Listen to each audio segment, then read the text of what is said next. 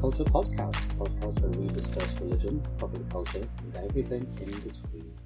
I am your sociologist with the most theologist, Alan Torrance, and I am also joined by the anthropomologist, Vivian Asimos. How are you, Vivian? I'm old. You are old, so for our lovely listeners, our esteemed Vivian Asimos recently turned 30. I'm finally of the age where I need to get a job. Yeah, and your back's gonna start aching, and your bones will start creaking. I had the very sad realization that I am now of the age where all of the things that I am doing with my life is no longer as impressive as it was before. Are you making a very humble reference to the fact that you had your PhD before you were 30? Well, because I was thinking, at 28, say, I had a PhD and I had published, a book or two, and I was writing another one. That's impressive, right? 30, saying that you have a PhD and you've written, a couple of books, people are like, yeah, okay. Yeah. That is true. But 30s are a good time, though. I like being in my 30s. You're still youthful, but you've got a bit of wisdom around you. You've still got some energy. Some. I'll try to enjoy it. I'm on the wrong side of 30 from what I can see.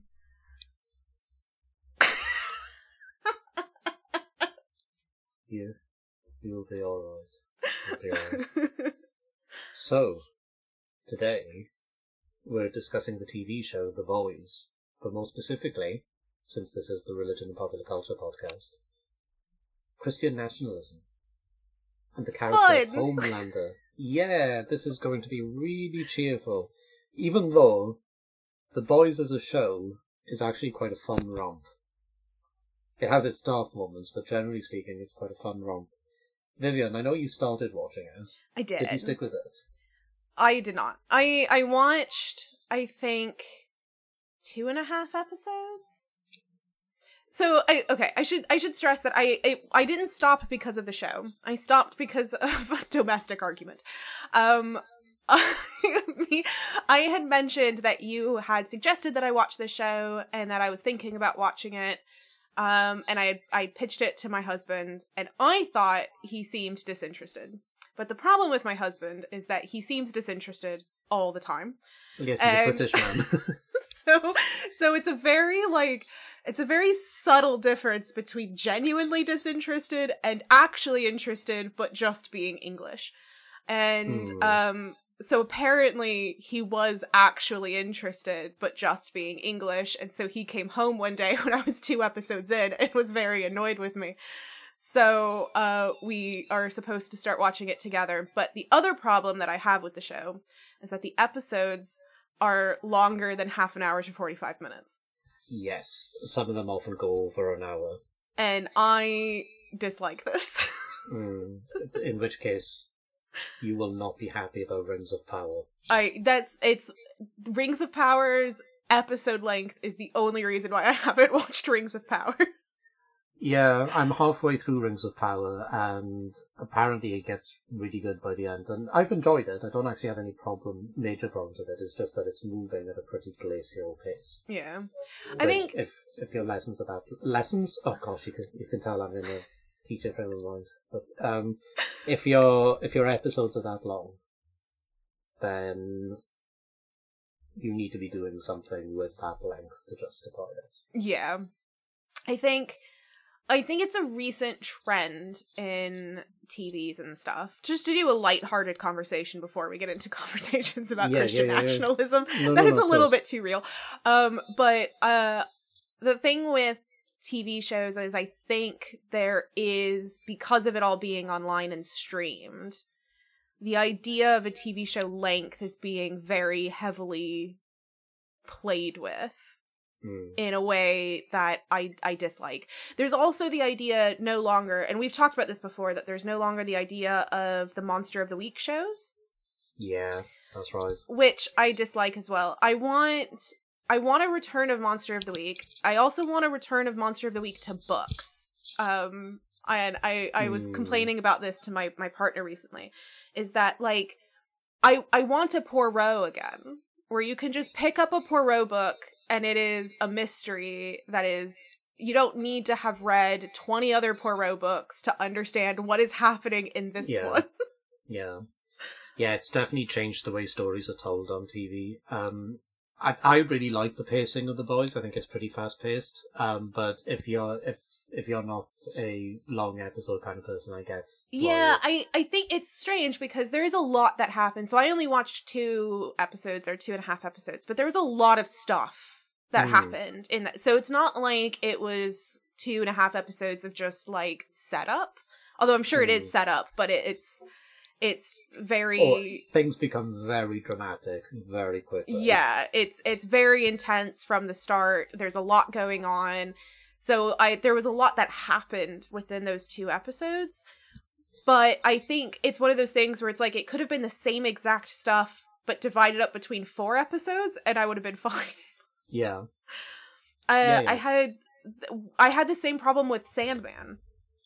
Because I did finally finish watching Sandman. It gets better, doesn't it? It was okay. But, like, the problem that I had was that one episode, it was one of those things where it's, like, the same setup across 2 episodes rather than 1 feels more cohesive to me. Because if you're trying to shove 2 things together in 1 episode, then it feels like it should have just been 2. I don't know how else to explain it. It's just like one of those things where it's like, it's kind of like when you're writing a book, where when you're writing your book, whether it's fiction or nonfiction, each chapter is supposed to be like a cohesive idea. But if you have 2 ideas that aren't super interrelated all happening at once, then it's not a cohesive chapter anymore. You have 2 chapters that are just put under one heading. And it doesn't make the contents bad, but it does mean that when you're reading it, you're like... Absolutely. I do see what you mean. It's an interesting show because I'm not a superhero guy, particularly. I think that cinema at the moment is pretty oversaturated with superhero films. Yeah. But that's another rant for another time. What I like about The Boys is the spin that it puts on the superhero formula. So, for those who haven't seen it, the premise is, imagine our world, just like how it is now, but there also happens to be a certain minority of the population who has superpowers, and they have then been commodified into a very neoliberal package. So, the superheroes are known as supes, and there is an organization in which that they work for, and it's kind of like the Justice League, Avengers kind of thing.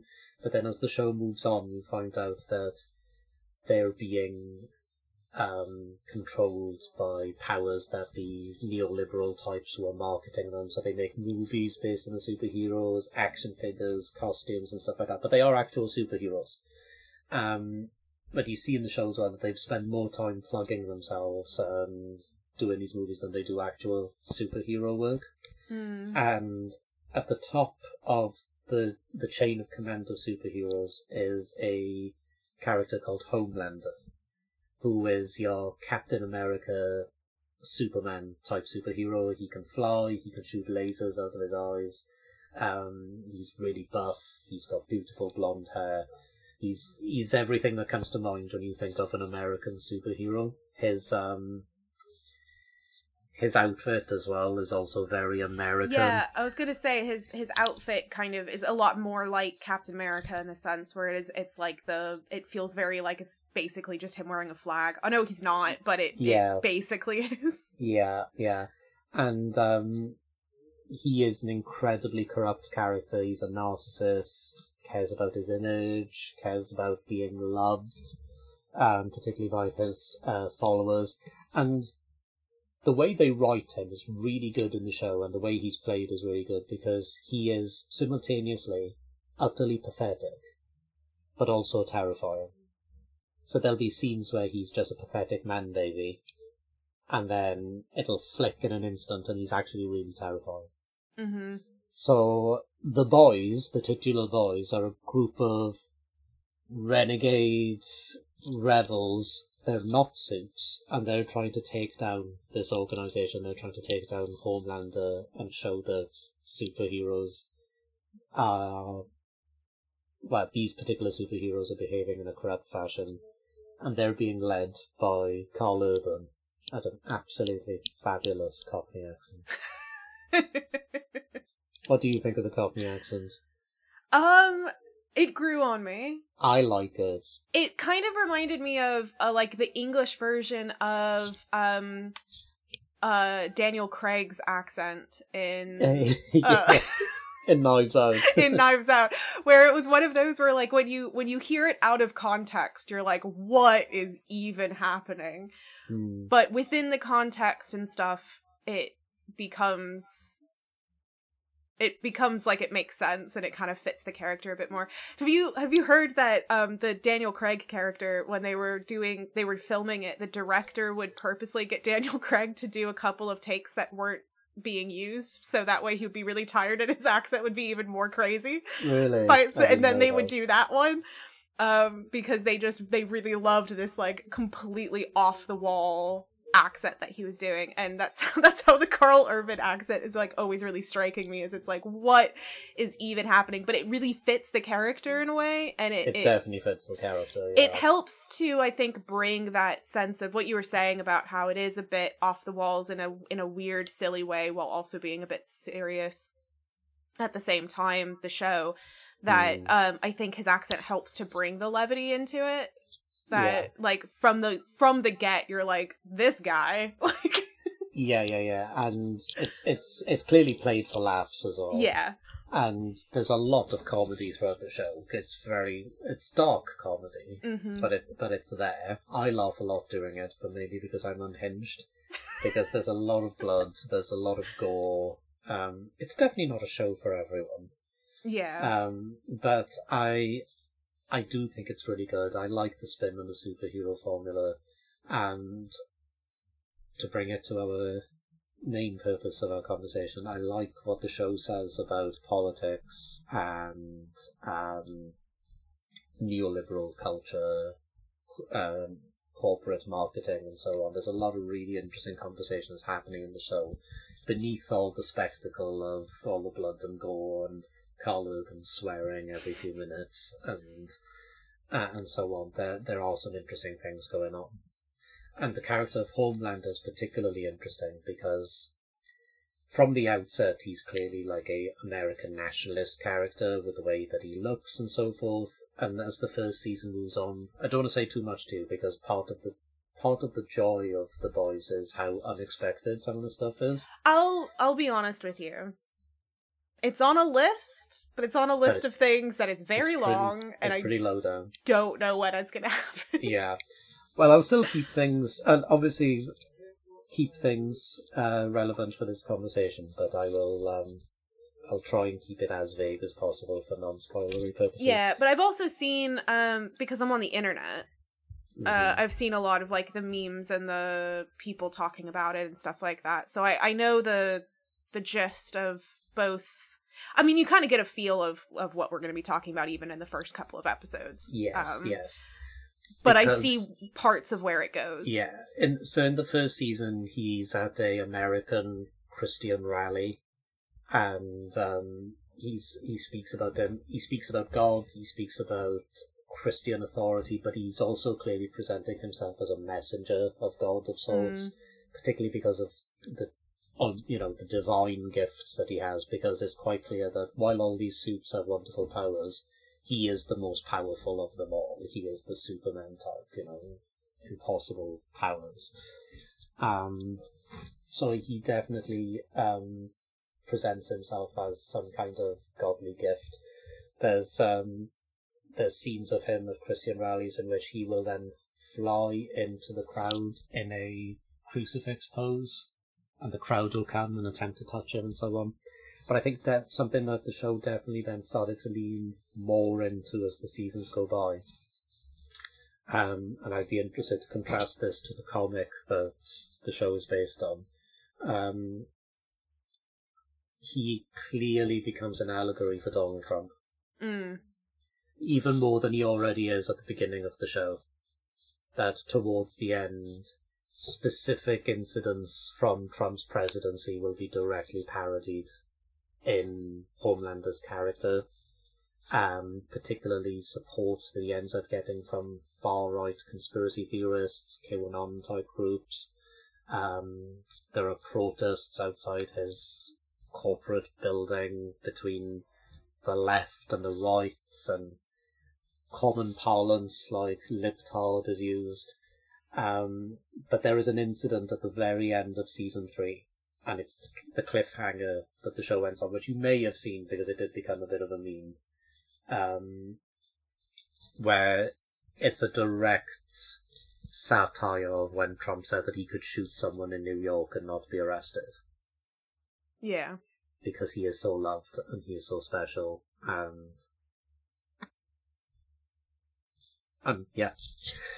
So there's a really interesting conversation to be had about Homelander, because he is not only this Donald Trump allegory, but he is also the one who has supported Christian nationalists, which of course Donald Trump did as well. So let's talk about Christian nationalism in America, which is an issue. As we record this, Donald Trump has recently announced that he will be running, well, he's going to attempt to run. Those are two very different things. Yeah. He's going to attempt to run to be president again. His core base, in my opinion, are incredibly organised. Mm. And you see that in the Boys show as well, that Homelander's supporters are incredibly organised. Homelander, during the last season, I think, has a tantrum on TV and just talks about how special he is and how he shouldn't have to apologise for things that he's been accused of doing, and his supporters just lap it up. They just absolutely lap it up. And to bring the conversation back to something that we discussed in the last episode of this show, he fits the archetype of the charismatic leader, the individual who is granted authority even by his own followers. I'm using gendered language here because I'm referring to Homelander, but you also see that with Donald Trump as well. And Donald Trump would never possibly think that his support and his charisma isn't something inherited to him personally. He would, I think if you told him that he's only seen as special because his followers seem as special, not that he's inherently special, he would probably disagree with you. But I'm also not expecting Trump to have read stuff like Weber. So yeah, well, it's interesting because I think obviously in The Boys you have a complicated, because some of the people in the show you can almost objectively say is special. Because not everyone has it's not like everyone has superpowers, but some people are just more skilled or something. It's that for some reason, some individuals are given powers and some are not. Watch the show and you'll find out why. Oh. Well, but basically what I'm saying is that there is an inherent specialness that is more, say, biological rather than sociological, which is not necessarily... Well... Trump can't shoot lasers out of his eyes. I was going to say, is it necessarily how it works here? But there, obviously if Trump was black, he would have a very different fan base. He would have an entirely different life, wouldn't he? Well, yes. But you know what I mean? Like, there are some biological necessities for being in charge of certain groups. That is true, and for being seen as special. And Homelander definitely does have things that are quote unquote special. Well, yeah, obviously he's. I don't know if we've described, but he's a white dude with blonde hair and blue eyes. Yeah. We're not saying, we're just saying. Yeah, and he is able to fly. He does have the super strength. He can shoot the lasers out of his eyes. He is your stereotypical Saturday morning superhero character, but they make him intensely evil. Yeah. And part of that is how he whips up his fan base as the show moves on. Because he kind of starts losing control of his group because he has a bit of a bad PR, a few bad PR incidents, but he attempts to then spin that, and his supporters don't mind. And if you think of all the controversy surrounding Trump, all sorts, I'm specifically thinking about the unsavoury remarks he made about things he can do to women because he's rich and successful and so on. His supporters don't care. Because I didn't get that into it, and I'm curious as to how the show either did or didn't include certain information, but particularly thinking about some of the issues going on in America right now. Did the show, because I know that the show tackled issues of violence against women pretty quick. Yeah. So yeah, lots of trigger warnings for the show if you're interested in watching. It's not a show for everyone. Like, it is an 18 certificate show. Like. Yeah. And I think that at least with the violence against women aspect of it, there was a bit of sexual assault and things like that. And I think the way that they portrayed it was, I think, too realistic in a sense. Because I know which incident you're referring to. Yeah. Because you've only watched the first few episodes. Yeah. Yeah. And I mean, which is good, because I think sometimes when TV shows take angles with it, they kind of make it almost like the only people who would do things and the way they do it is by twirling a mustache and, you know what I mean? But like, and the show definitely takes it serious as it goes on as well. It takes that incident but seriously. it is much more inherent and quiet and subtle and terrifying than that. But I was wondering, do they tackle issues that are LGBT at all in the show? Yes. Okay. Yes, they do. One of these soups is bi, and there's a really interesting few episodes about how that is marketed by the Soups Corporation, by making her like the Rainbow Warrior and so on, and there's also clear homophobia on Homelander's part. Yeah, because I was about to say how that then is related to the Homelander contingency. There's another character who turns up towards the end of season 3 who is a bit of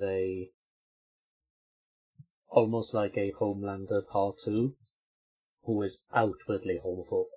Like, extremely explicit.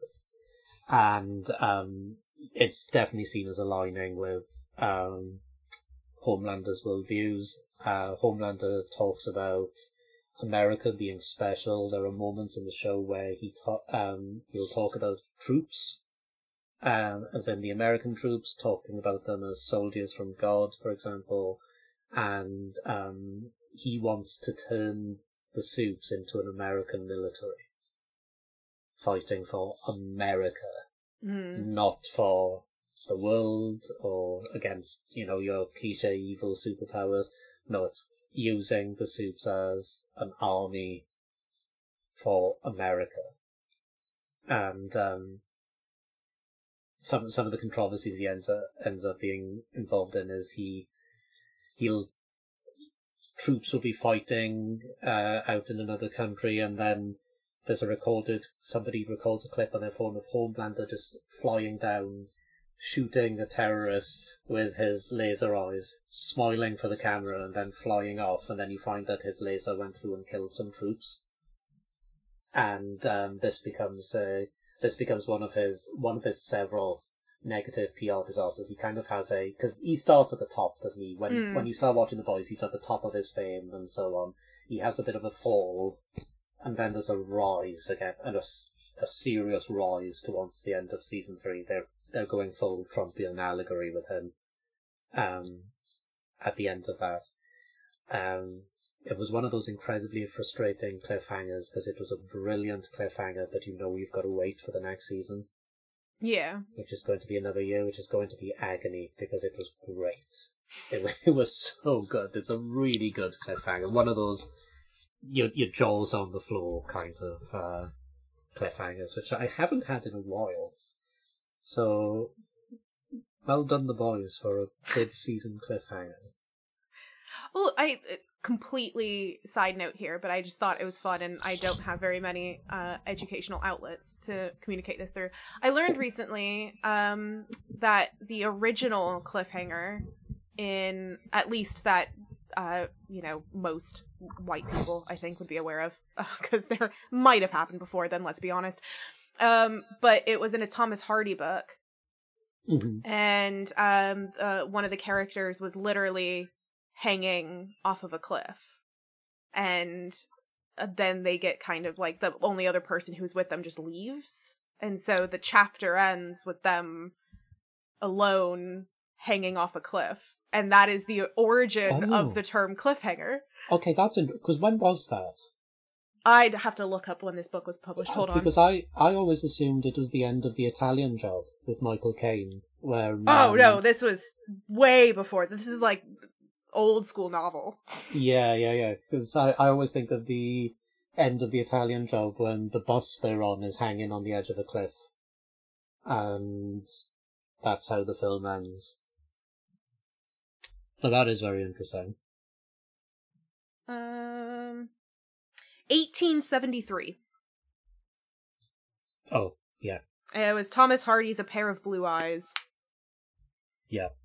That's definitely before The Italian Job. Yeah. I mean, to be fair, because I learned this because I was in a writers group thing, and we were talking about cliffhanger endings of things, and they had, like, the person who was presenting had, like, loads of different examples, and quite a lot of them were people literally suspended and waiting and hanging off a cliff or hanging off of a thing because, suspense and drama and action. But, so I can get that it's going to be something that kind of physicality is used. But anyway, that was a little side note about the history of the term cliffhanger. That has no relevance to what we were talking about, but I just thought it was fun. So, yeah, I think we should address the big issue here, which is the relationship between far-right politics and Christian nationalism, which is obviously a bigger issue beyond The Boys, because The Boys is directly parodying it anyway. So, Vivian, as an American... Oh, Lord, you're putting me on the spot here. Yeah, well, I'm obviously not going to ask you if you're a Christian nationalist, I know you're not. Can you imagine? Okay, sorry. But how do you see the state of Christian nationalism in America right now? Right now? Oh, God, terrible. I mean, there's always been a really complicated relationship with connections between nationalism, and particularly in America, and Christianity. And I should stress here, a very specific type of Christianity, because obviously not all Christians would fall under the way that these people see as Christianity functioning. It's primarily an evangelical, very American version of Christianity. And it is, I mean, even growing up, it was kind of one of those things where if you either weren't Christian or you believed, even if you were Christian but were slightly different viewpoint of it from these other aspects, then you were also deemed as un-American. So it is very inherently tied together. Just the idea of being a proud American, very tied to, I mean, we'd have to stand up and say the Pledge of Allegiance every day. And I know that's not a thing that it's very foreign for the UK here, but every morning as a kid, you'd have to stand up and say the Pledge of Allegiance. And in it is a reference to, I can't remember the phrasing of it now because it's been so long, but it's like I believe in God, like I pledge myself to God. It's under God. It's like there is an explicit reference to it. And it's the Christian God. And it's the Christian God. It is a very specific understanding of what that means. And when I was in high school, me and a couple of my friends started to refuse to say the Pledge of Allegiance for multiple reasons. Many of them being things like LGBT groups not having rights, issues with women's rights, the whole thing, everything that's happening now. And we actually got in trouble with our school because we were refusing to say the Pledge of Allegiance. But because I was one of the smart kids, they decided to overlook it and not get us into too much of a trouble. Really? Because it would, basically, if they say got us out of the school or something, then it would poorly reflect on the school because they would have less of the kids that they could brag about. Wow. So they just let us get away with not saying it anymore. But I had a teacher specifically reported us because of us being very un-American and not saying the Pledge of Allegiance because of these issues. That is so interesting. But that's what I mean. Like, it's such a foreign idea now living in the UK. Although, I mean, we can talk about some of the issues. The UK is starting to go that way. I was about to say, not to say that the UK is entirely, devoid of some of these issues. But it's a very different history. It's a very different subset. It's a very different kind of conversation. You don't have a Pledge of Allegiance, but I think in the UK you still do have the idea of, if you are British, you are Christian idea. It's very codified as well, isn't it? Because it's not just that unspoken, cultural norm, but having kids to do the Pledge of Allegiance every day, that's a system that's been put in place there. And the thing is that I think a lot of people, if you say brought up the fact of like, hey, I don't believe in God, I'm not going to say the Pledge of Allegiance because there's God in it. I think people would be like, oh, whatever, like, is there even that there? Who really cares? Like, it wouldn't be seen as, that's not why they think they're saying it, but the fact that, we can step back now, especially as adults and as sociologists and anthropologists, and step back and say, actually, the fact that this is here and the fact that this is codified and the fact that this is embedded within the culture is something that it's telling someone who grew up Muslim, for example, you are not of this. Although obviously some people might be able to interpret, well, my version of God, I will kind of understand this. But if you're saying, but we know what they're referring to. We know what they're referring to, and let's just say, like, I mean, the second half of my life, I grew up Buddhist. And Buddhism has a very, depending on what branch of Buddhism and you're in, most of the time has a very loosey-goosey ideas of divinity and whether or not there is any. And so how do you then understand, if you believe in more than one God, how do you then understand these kinds of ideas? But it's not stuff that you would typically think of as an issue, because if you're American, you're Christian. Yeah, so the idea of monotheism being the dominant narrative as well, monotheism above polytheism, just quite Tylorian to bring our old friend Tyler back into this podcast. Our lovely friend. But that is really interesting because it is othering the other communities. It's very much, and it gets tied into all sorts of other things. I mean, you were talking about the presence of conversations about war and soldiers, both actual and metaphorical, which also we were talking about the metaphorical war in our Dune episode, but in here, in The Boys, it being both metaphorical and actual, and the same thing kind of happening in America. And when you're a pacifist, which is something that I interacted with, again, I was against the war in Iraq, and that was seen as being un-American to be against a war. Oh, that's so interesting, because, sorry to interrupt you for a moment, being against the Iraq war, certainly in my school and, the culture that I grew up with in South Wales, that was the dominant narrative. Yeah. Was that the Iraq war was a bad thing. Exactly. And I think it was, to be honest, it was one of the reasons why I decided that I wanted to move to the UK. Was I was seeing the way that it was being, the discourse around the war. Just the fault of the UK being better. This is what I'm saying, right? Like, this is what I'm saying. Like, I am very fully aware, all of my listeners, that the UK is very far from perfect. There's a lot of issues, and I'm seeing some of the stuff that was cropping up in America back when I was much younger starting to crop up here, and in a lot more obvious ways. So I know it's not perfect, but there is that thing of just how much some of this is embedded in the culture that I don't know necessarily is as historically embedded as it is here in the UK, where therefore I don't know how much it can gain as solid of a ground because of a different history. And a different history impacting the way that the culture develops and is understood. I think, for example, the presence of certain pacifistic understandings is a little bit more normalized in the UK. Okay. All right. I mean, I'm going to be editing out a lot of this stuff, but I'm very sorry for listeners if this seems really disjointed, but both Alan and I have had plumbers visit in the middle of this episode. So there's going to be noises of, like, hitting around and us having to come back from letting people in, or people's ringtones going off in the background. We're professionals. We are professionals. But we are also early career academics with schedules that we need to keep to. You say early career. I say, what career?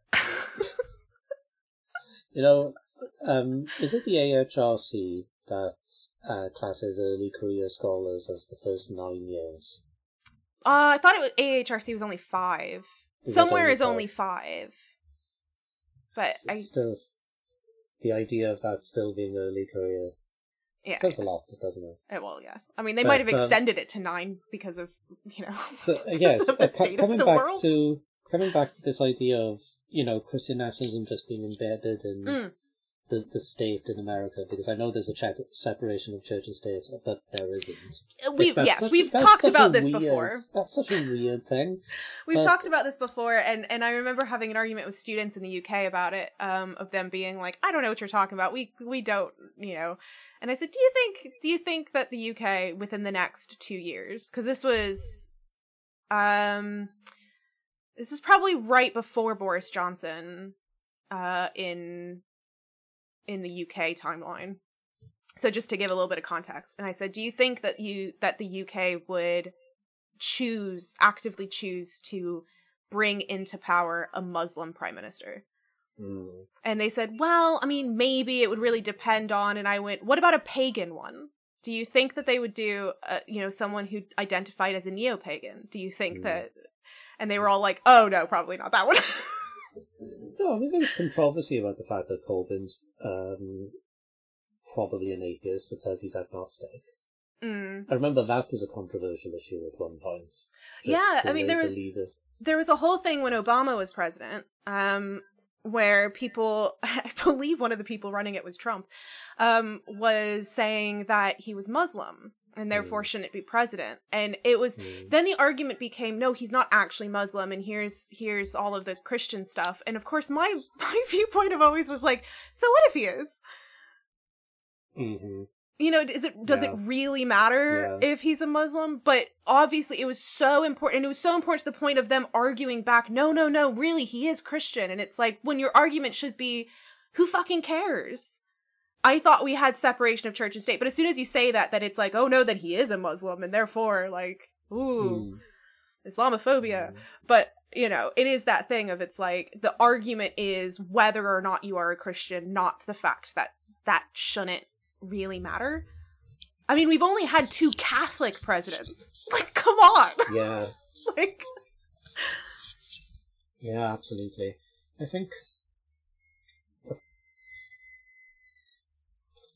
think what's I'm so sorry for this. There's only so much we can do. We'll just. What was I saying to you? Oh yes, what I was finding an interesting contrast there, you were saying that, this saying the Pledge of Allegiance in school is clearly not optional. Yeah. And I think the closest thing we've got in the UK is collective worship. Schools have to do collective worship. But a parent has a right to withdraw a child from collective worship if they want to. So you don't have to, but collective worship does take place. And I used to go to collective worship every week in my school. I didn't object to it. It was obviously incredibly boring. Because that's just the way I'm wired. I just found my school's worship really dull. But we were able to withdraw from it. And of course, there's the presence of RE as well, religious education. For our non-UK listeners, which obviously religious education is not religious indoctrination. It's teaching children about religion and society.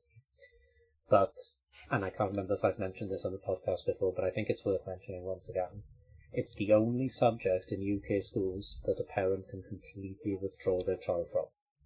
If you don't want your child studying RE, you have every right to write to the school and say, my child will not be attending RE lessons from here on out, and the school just has to accept it. They can say, oh, you know, have you thought about the subject in this way or that way? I know of RE teachers who've received such letters from parents and have written back saying, I respect your decision, but you've got some misunderstandings about RE. I'm not trying to convert your child or anything like that. I'm obviously laying out the basics of what RE is, but that doesn't matter. If the parent wants to pull their child out of RE, they can do it. Out of curiosity, because you were an RE teacher. Yes. So you have a lot more hands-on experience, and obviously I came to this country quite late where I didn't have to take RE anymore or anything like that. I wouldn't be sat here right now if I didn't have RE in school.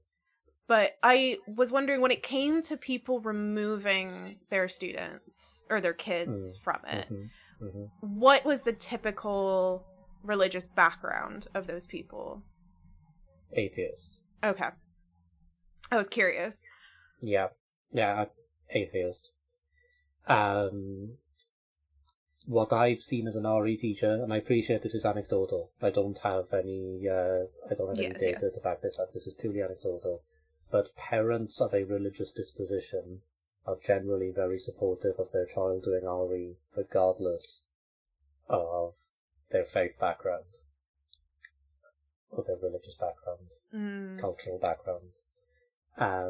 The objections that I've seen, I've never had it, but incidentally, I've never held a proper RE post. I just did cover teaching after my PGC while doing my masters and the early stages of my PhD.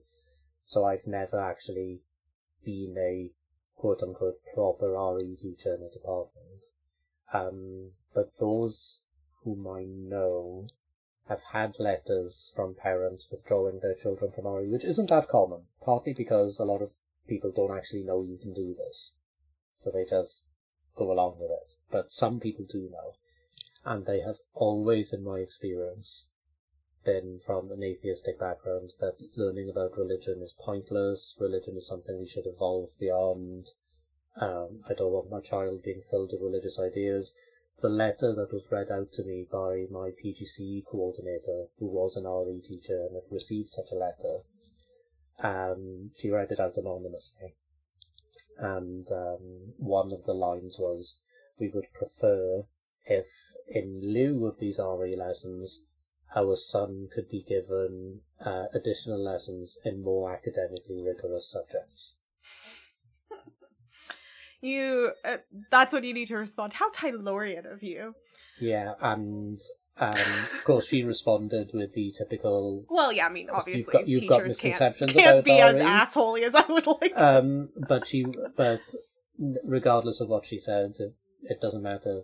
If they want to remove their child, they want to remove their child. And I find it incredibly frustrating, because you couldn't remove a child from a political science class because you vote Lib Dem and they're learning about the Conservatives or whatever.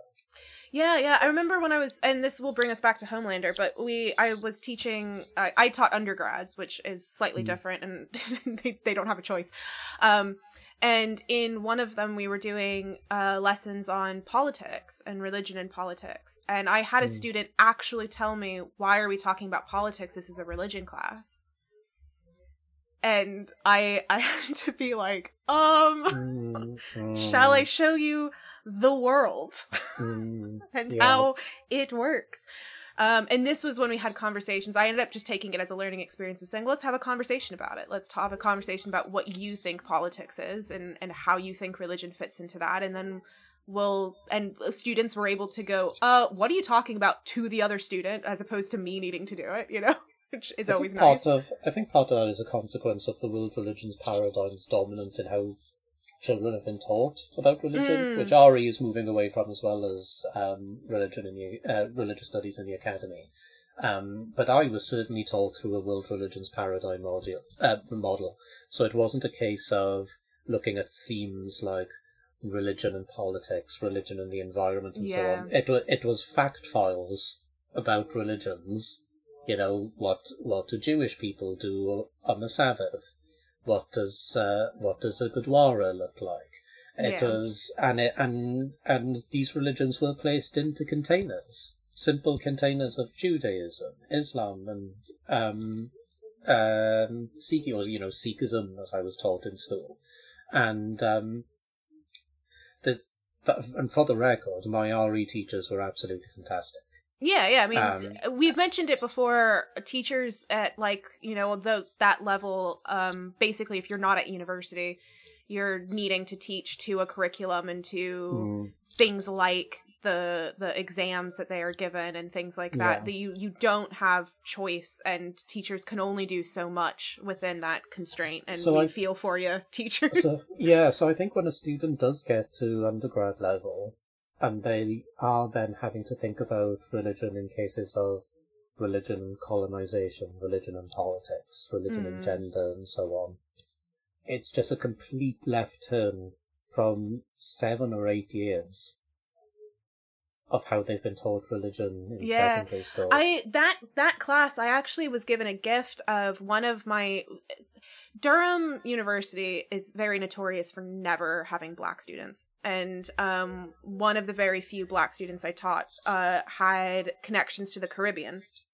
And her family that lived there were all Rasta, which was fantastic, because in a conversation about religion and politics, Rasta is a beautiful religion to have present and talking about, because Rasta started, I was going to say as a political movement, but it's not, it's a religion, and it was always a religion, but it was a religion reacting to what we've been talking about, this embedded, colonized religion society that is being present and pushed onto other people, and it was the oppressed people going, screw you, we'll do what we want. And like a lot of some of the early practices of Rasta were things like growing your own food, because it meant that you weren't then giving money to the people that are owning the chains that you're buying your food from. And those are economic, those are political, and it's tied to this religion. And so it's really I mean, we talked about it all the time on this this podcast about how you can't untether religion from the rest of the things that are going on in the world because of how inherently tied it is. You can't remove religion from politics in the United States, because there'll be huge holes where you're going, well, you have to understand this within this context. You have to understand what's going in America right now. I feel for everybody that's there that is LGBT and a woman, and it's getting really bad, and it's bad because of these particular views of very specific Christianities that are given a megaphone to promote things from. And it has this unfortunate kind of tidal wave. It has the platform in the same way that Homelander has a platform. Yeah. And then that rhetoric becomes very powerful when it has that voice. This is one of the reasons why I really don't care for Durkheim's Sacred and Profane Diary. Because it's putting... it's setting religion apart from these issues. Yeah. It's setting religion apart from, something like growing food can just be seen as an everyday activity. It is an everyday activity. But it's a powerful activity. But it's a powerful activity that is tied to so many social processes. Mm-hmm. And that's why religion is, as you were saying, so difficult to untether. But also, I think... I've been thinking about this a lot over the past couple of weeks, actually. That we spend so much time as a scholarly community saying, oh, well, you can't define religion in one sentence or one paragraph. It's impossible. You can't. Then why are we using one word? One singular word to describe such an enormous range of cultures, beliefs, actions, histories, narratives. One singular word that is, especially thinking of the word religion from the perspective of it being an English language word, is a colonialist construct, is a white Christocentric Protestant construct being applied to other cultures. We say that that's part of my problem with the lip service that's paid to decolonisation. Oh yes, we should do this. Oh, we really should do this, and then you don't see anything being done. Part of the problem there is that I think we are using a word that, from the outset, is flawed. And we need to be aware of that. That it's a word that was closely tied with a particular understanding of religion, a particular understanding of what it means to be religious, what it is to do religion, and then it is being applied to radically different communities with different histories, different cultures, different ways of doing life. Mm. And that immediately, from the beginning, is a flaw in our approach.